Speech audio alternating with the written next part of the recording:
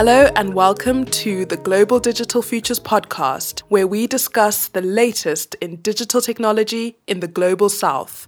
I'm your host, Chipoma Pondera, and the researcher on this episode was Eliza Bacon, and the editor was Dervila Ni Vrenan.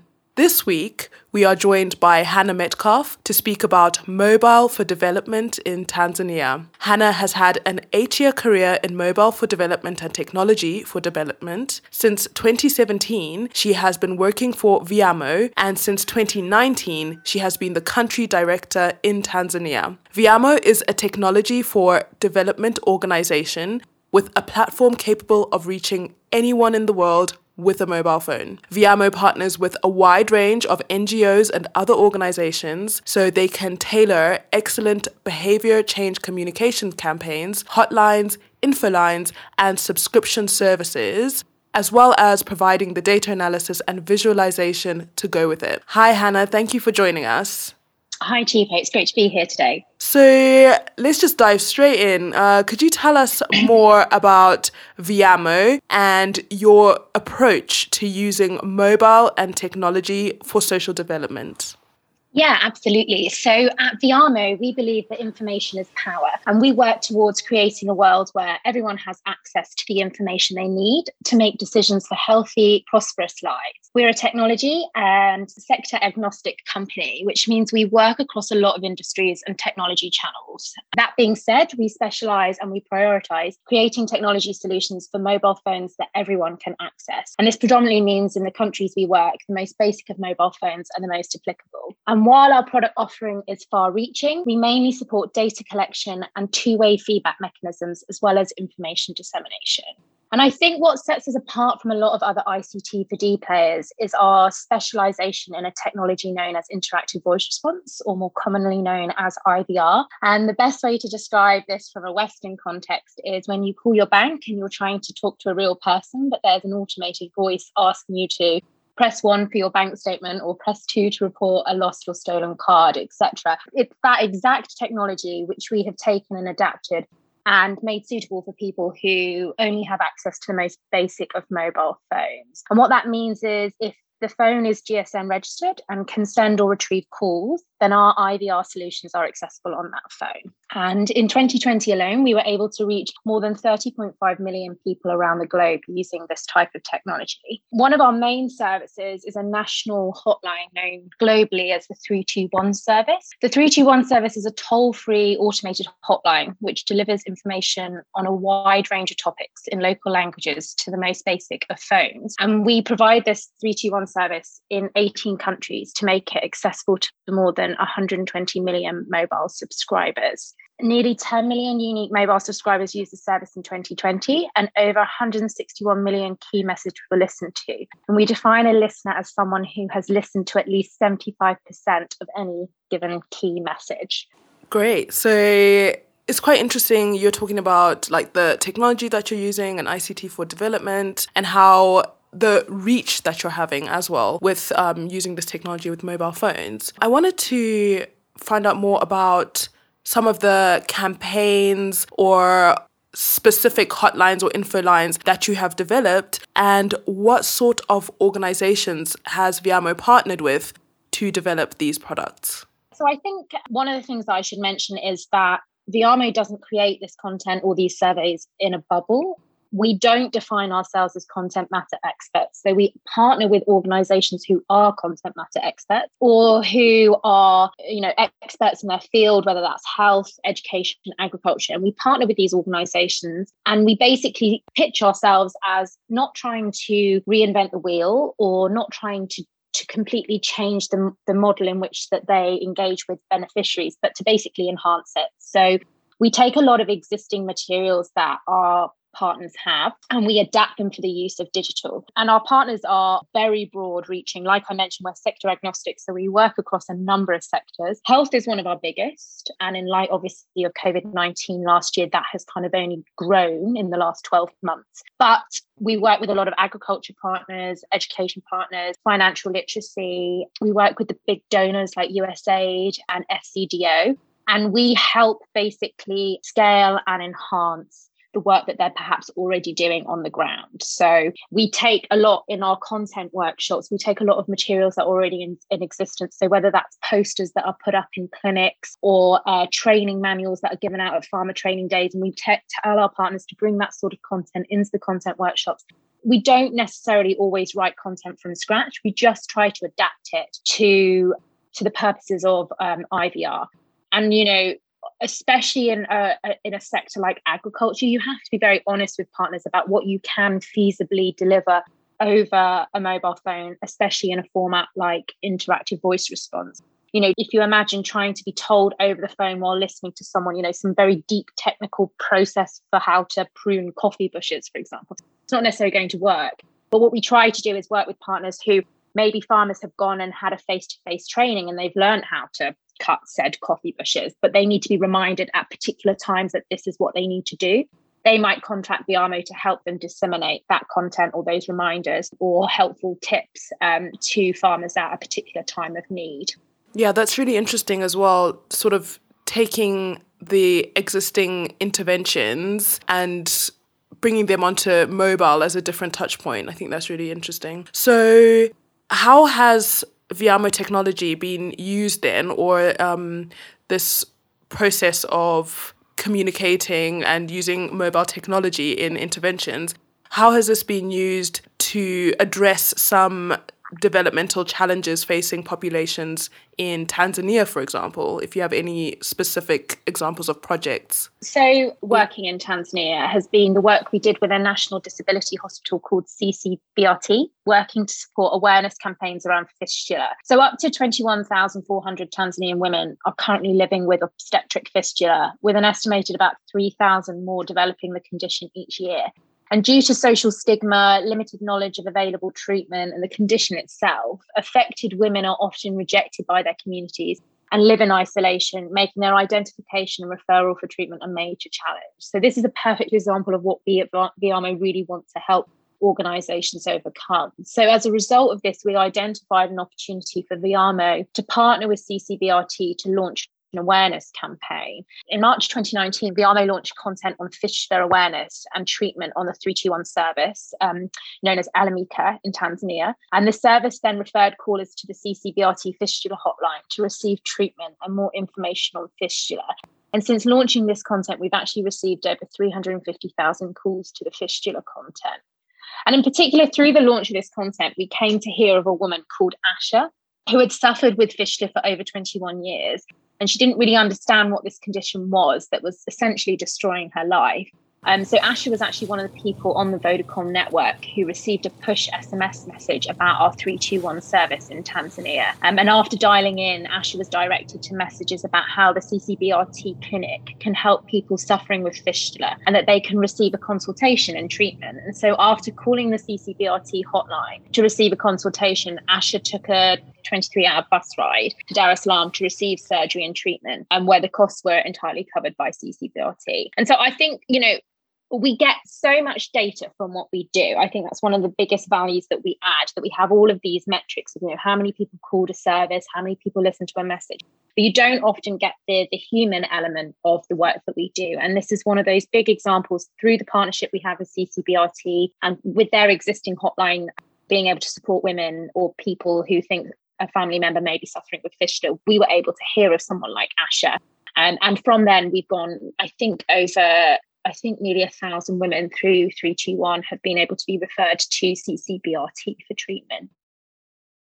Let's take a short break.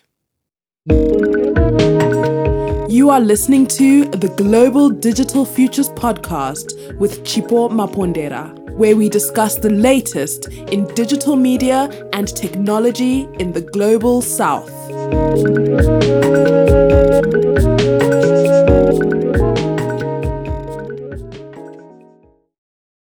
Okay, let's get back to the conversation. So that's one example.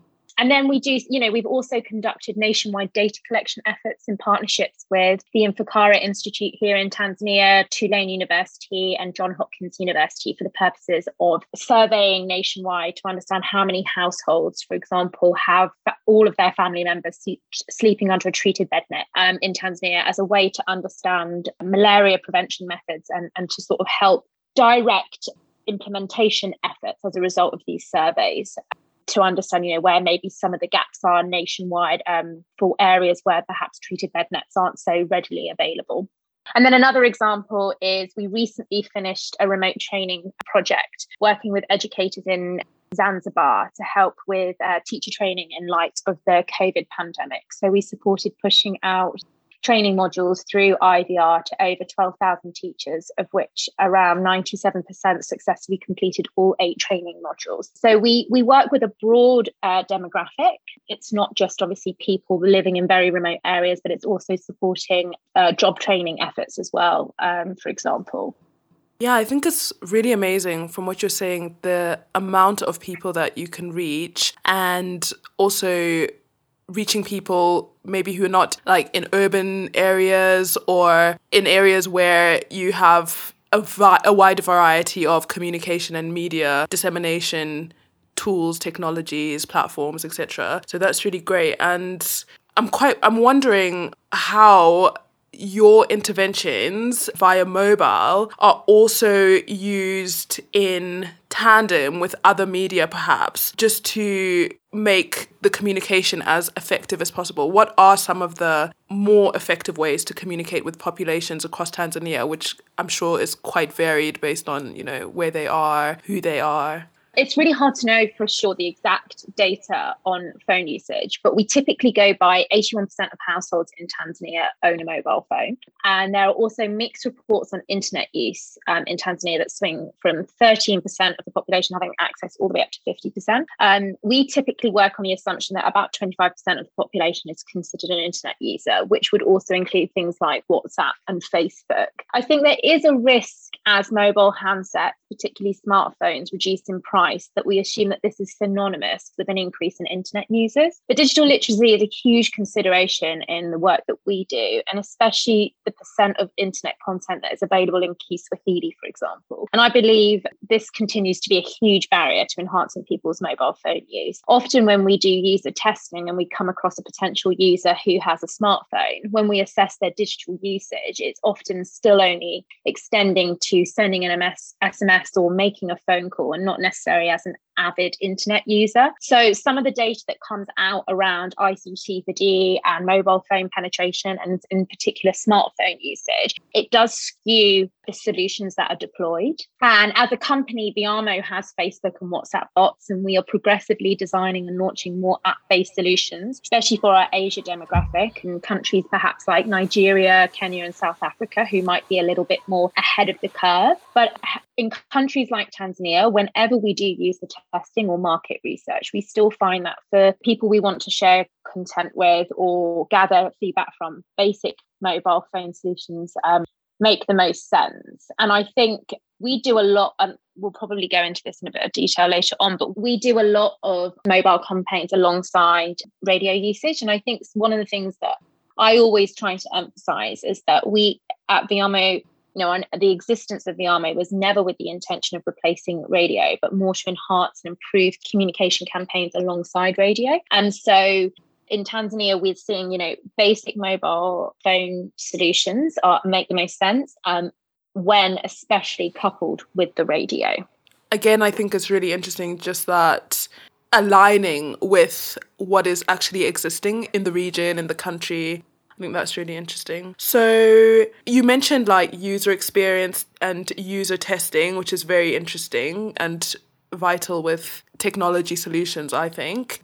Could you give us a little background into the user testing process that you do, just for our listeners? Yeah, of course. So maybe if I just take you through the whole stages. So from contract signing and identifying a need with a partner, so like the example I gave with the CCBRT hospital with fistula, we work with the content matter experts within that organization to basically build a skeleton template of what we think are the main areas that people need to be made aware of. And then we build what we call an interactive voice response tree, which is basically a decision tree that helps users call into a service and navigate to a key message. So once that's done, then we host a content workshop where we bring in content matter experts, members of the relevant ministry. So if it, in the Fischler case, it would be the Ministry of Health. And we work with those content experts to basically, like I said, take existing materials, repurpose them for the use of IVR, or in some cases, draft new messages that align with the campaign and the way that they need to be communicated through the IVR system.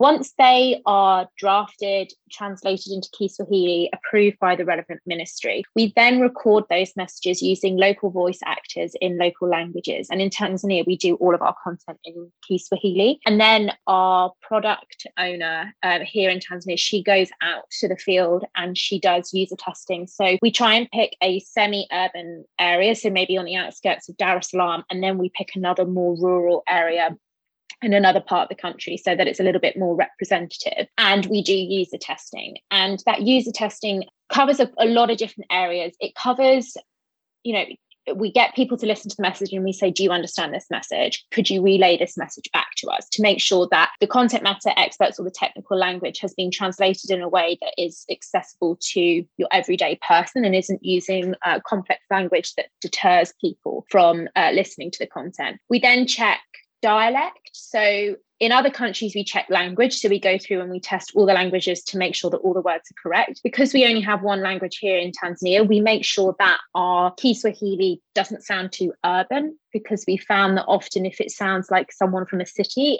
people who are not living in a city feel like this isn't information for me. This is for people that, are far richer than I am, or, that live more affluent lives. So we really try and make sure that it's in a language and a dialect that it's relatable. We check pace, we check gender of the voice. So quite interestingly, we find different perspectives. So within health, we often get told that people want a more authoritative sounding voice, often a male voice, giving them information. But in other areas, and in Fisher in particular, we found it was more appropriate to have a female voice relaying these messages. And a lot of the content that we deliver on 321, it isn't just statutory information. So we basically have a dialogue between two characters and we have it more in a colloquial conversation, because we find that that's much more relatable and much more popular. So all of our user testing feeds into that process. And then our product owner gathers all that feedback, brings it back to the office. We work with the production team and the recording team to draft any messages that we need to. And then once that process is signed off, that's when the content launches and it is available to our listeners.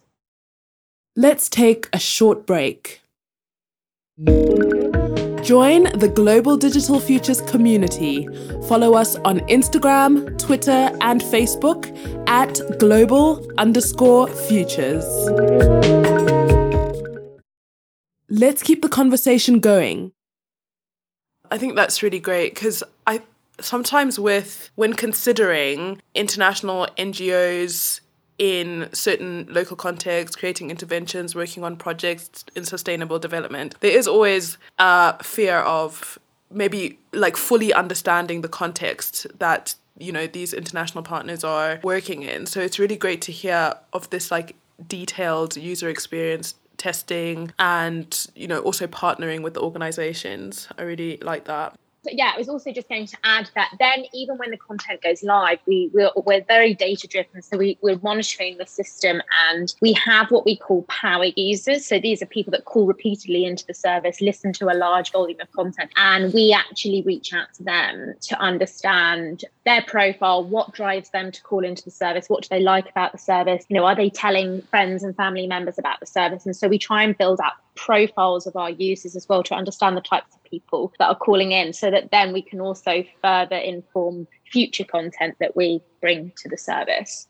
Yeah, so actually I was going to ask about data a bit later on, but as you've brought it up, I didn't have a clear view of what actually the data is. You've mentioned some data on the response of how, the content is engaged with. What other data might you collect and how would you use it? Yeah, absolutely. So when we first launched 321, we purely based the success of the service on a number of calls to any given service in any given country. And that's what we communicated, and that's what we sort of used as a metric. And while that is a really good informing piece of data, we found that it didn't actually help with improvement of the service or actually understanding the impact that we were making. So then what we did is we defined a listener. So this is where we said that we would only actually count people calling into the service who had at least listened to 75% of a key message. And that's the data point now that drives us. And that's the data point that we try to improve the service on, is making sure that more people are accessing content and then listening to all of that content. And then on top of that, we have number of listeners, and then we have number of key messages accessed. So that is exactly that. That basically is it could be one listener who listens to 5 messages, but then we count it as 5 key messages that have been listened to. So they're the 2 main driving impact metrics that we go by. And then we have opt-in registration on 321 because we really believe that you shouldn't have to give away personal information to access information. We believe that if you want to give that information, then there's an opt-in registration, but you should still be able to access content without having to, give your gender, your age, your location. That being said, once someone has listened to a key message, at the end of that, we ask them, would you like to register, to take part in feedback, to have more tailored content, or perhaps to take part in future data collection efforts, for example. And when someone opts in to register, we gather gender, location, and age data. And that also helps inform, us in terms of the listeners that we have on the service. So perhaps within Tanzania for 321, we've had 21 million calls to date. We have around 2 million registered listeners. Our gender breakdown is about 42.9% female, 57% male, and about 54.6% of our listener base is considered youth. So a lot of our content does target youth, which makes a lot of sense because of digital literacy and perhaps access to phones. And then about 84% of our callers are what we consider a repeat listener, so someone that's called in more than once to the service. Cool. So you mentioned, you've gone into the user experience and designing that user experience. In our research, we saw some interventions that use sort of gamification as, part of the communication method. Can you tell us a little bit more about that?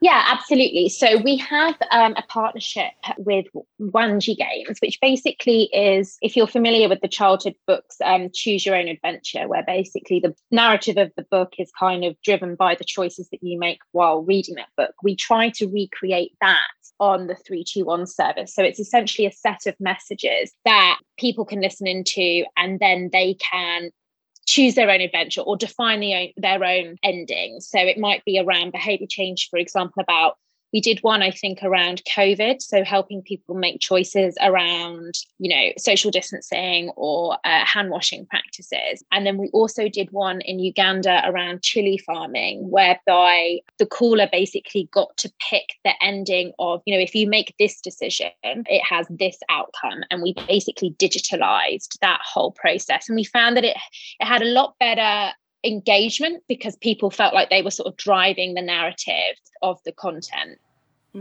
Yeah. I think also, while we're just on the topic of trying to make the content as engaging as possible in different ways, you did mention the use of radio in conjunction with the mobile technology, and we're quite interested to find out more about the radio drama that you rolled out in Tanzania as well. Yeah, perhaps I'll speak about radio dramas more broadly on 321 because I think it might provide a bit more context. But basically, we found that the use of radio dramas, whereby you add more dynamic educational entertainment content on the 321 service, boosts the number of unique listeners and key messages, and often will drive more traffic to the IVR channel specifically as a whole. And actually, when we add this content alongside a radio broadcast, this creates an avenue for also promoting the 321 service and enhancing it. So this actually came off the back of a piece of work that we did in Botswana. And we basically added new content every Saturday as an additional broadcast channel for a piece of radio drama known as Sky Girls. And the users were able to listen to a new episode each week, made available at the same time as the episode was broadcast on the radio. And by doing this, we saw unique listeners per month more than double, and our key message per month more than triple. But most interestingly, these radio dramas actually attracted more female callers and younger callers to the 321 service in Botswana. So this is one example, but it's a use case that we have built on to offer more content in tandem with radio broadcasts and more education dramas, as they have proven to be really popular in 321. And in Tanzania, we have a long-standing strategic partnership with an organisation called Girl Effect, which is part of the Nike Foundation. And we created, in tandem with their radio broadcasts, IVR messages that specifically targeted adolescent girls. And it's one of the most popular content areas currently on our 321 service. And what was that content dealing with, if you don't mind me asking? Yeah, of course. It was 3 pillars that Girl Effect have an amazing behaviour change approach to working with adolescent and young girls. And basically they had 3 pillars identified. One was like empowering life, maybe running your own business. And the last campaign we did with them actually styled each radio drama, and each IVR message was styled around a Bajaj, which is what in Tanzania is known basically as a tuk-tuk, a Bajaj driver's journey with a passenger. And each passenger would have a different problem. And this character that we created as the female Bajanti driver would basically be giving advice on various different things. So it was really broad in terms of, it might have been around, sex education, or it could have been around, relationships with family, getting a good education, maybe starting your own business, female role models in your life that you can look towards. So there was a whole range of different areas, but it was all based around these conversations that this female Bajaj driver had with her passengers. Let's keep the conversation going. Send your comments, questions, and feedback on Instagram, Twitter, and Facebook at global_futures, or email hello@globaldigitalfutures.com. We might just give you a shout out on the next episode.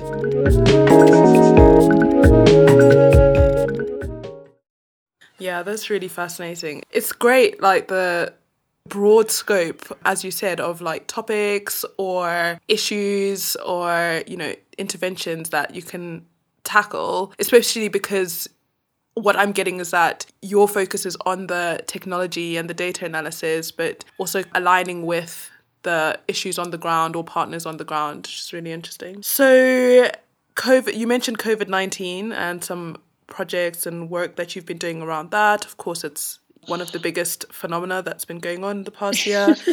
So how has Viamo's technology been used during the COVID-19 pandemic then? Yeah, I think Viamo, which was previously known as Voto Mobile, this is probably worth noting, is that we were created off the back of the Ebola crisis in West Africa in 2013. However, at the time, Voto was not equipped with the local infrastructure, the mobile network operator agreements, or the development partners in order to really make the impact that our founders truly believed was possible with IVR mobile technology. So obviously fast forward to 2020, where Viamo is now in over 25 countries with local teams and local infrastructure already in place. It meant that we could respond instantly to COVID-19. And like I mentioned, we had our messages drafted and approved by WHO and the Ministry of Health in Tanzania before the first case of COVID was even confirmed, which meant that we were ready and waiting to launch the content once it was officially announced, and that COVID had obviously sadly arrived in Tanzania in March last year. And the virus was reported in all countries where Viamo works, and Viamo supported many different organisations with coordinated efforts to share critical information on prevention and treatment, curb panic, or to correct rapidly spreading misinformation regarding the outbreak that we saw, kind of hitting a lot of the countries that we work in. And our existing technology integrations in country were used to reach any mobile subscriber on any network to disseminate crucial information throughout the targeted region regions and especially to the most vulnerable populations. And since then, over 90 million people have learned about COVID-19 through BRMO's pre-recorded voice, IVR and SMS platforms. To date, I think we've had something like 222 million minutes of COVID content consumed by the general population, as well as health workers who we've also worked closely with to support with the response to COVID-19. And now, I guess, globally, we're working towards supporting successful vaccine distribution in the countries where we work. And our goal for 2021 is for populations to have authentic, updated information about the COVID-19 vaccine and its rollout, as well as for health workers to be trained on vaccine delivery and community sensitization. And I guess lastly, for vaccine recipients to have a way of being registered and to schedule compliance to ensure that that's also achieved. Amazing. Yeah, I'm just thinking now, because I'm in Zimbabwe and I have been for the past year, basically. And yeah, I mean, it's super important to have this type of, what can I say, controlled information or verified information about the pandemic in light of the sort of conspiracy theories and other type of information that's being spread by mobile phone about COVID. Yeah, and I think one of the most interesting things we saw, especially in Tanzania, is that more people are turning to the 321 service as a trusted source of information. So we even saw last March that as and this actually wasn't just Tanzania, this is across a number of countries where 321 is available. We saw that as the COVID pandemic was hitting more and more countries, we saw a huge spike in call volumes to our health and news content, even before we had actually put COVID content up on the 321 service. And similarly, in the hours after we very sadly lost the president of Tanzania, we saw a 25% spike in callers to our news content before we'd even got the content from our news partner to put it up on the service. So that's quite exciting for us because I think that's what we've always tried to achieve. And it's been a huge challenge to get to that point of people turning to the 321 service for content. And I think something like COVID-19 was a real data point for us to be able to identify spikes in our calls in relation to people actively seeking that information out. Yeah, I mean, for me, it's really interesting. I mean, you hear of ICT for development, mobile for development, technology for development, and have an idea of what that means.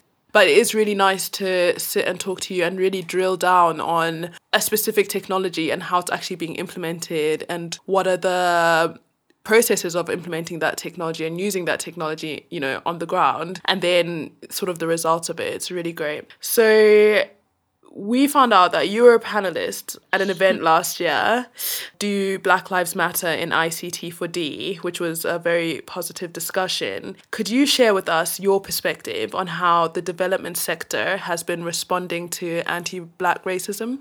Yeah, definitely. I mean, I know that off the back of 2020 and the Black Lives Matter movement, there was certainly more discussion around these matters, and especially what this looks like in the ICT for D space. The ARMO ourselves held internal town hall Zoom meetings to create space for these conversations, especially for employees who felt most impacted by these matters. However, I still feel like that this is a topic that needs to be more at the forefront of the work that we all do. And I don't think that the ICT for D space is doing enough as a whole to address these issues. And I know when I was part of the event last year hosted by Dr. Rhonda Zalesny-Green, myself and other panelists spoke more about what were some of the possible concrete actions people could take to be more anti-racist in their own ICT for D work. And one of the main things I think needs to be more actively practiced is no matter how great you think your tech idea is, if it is being created to serve the needs of people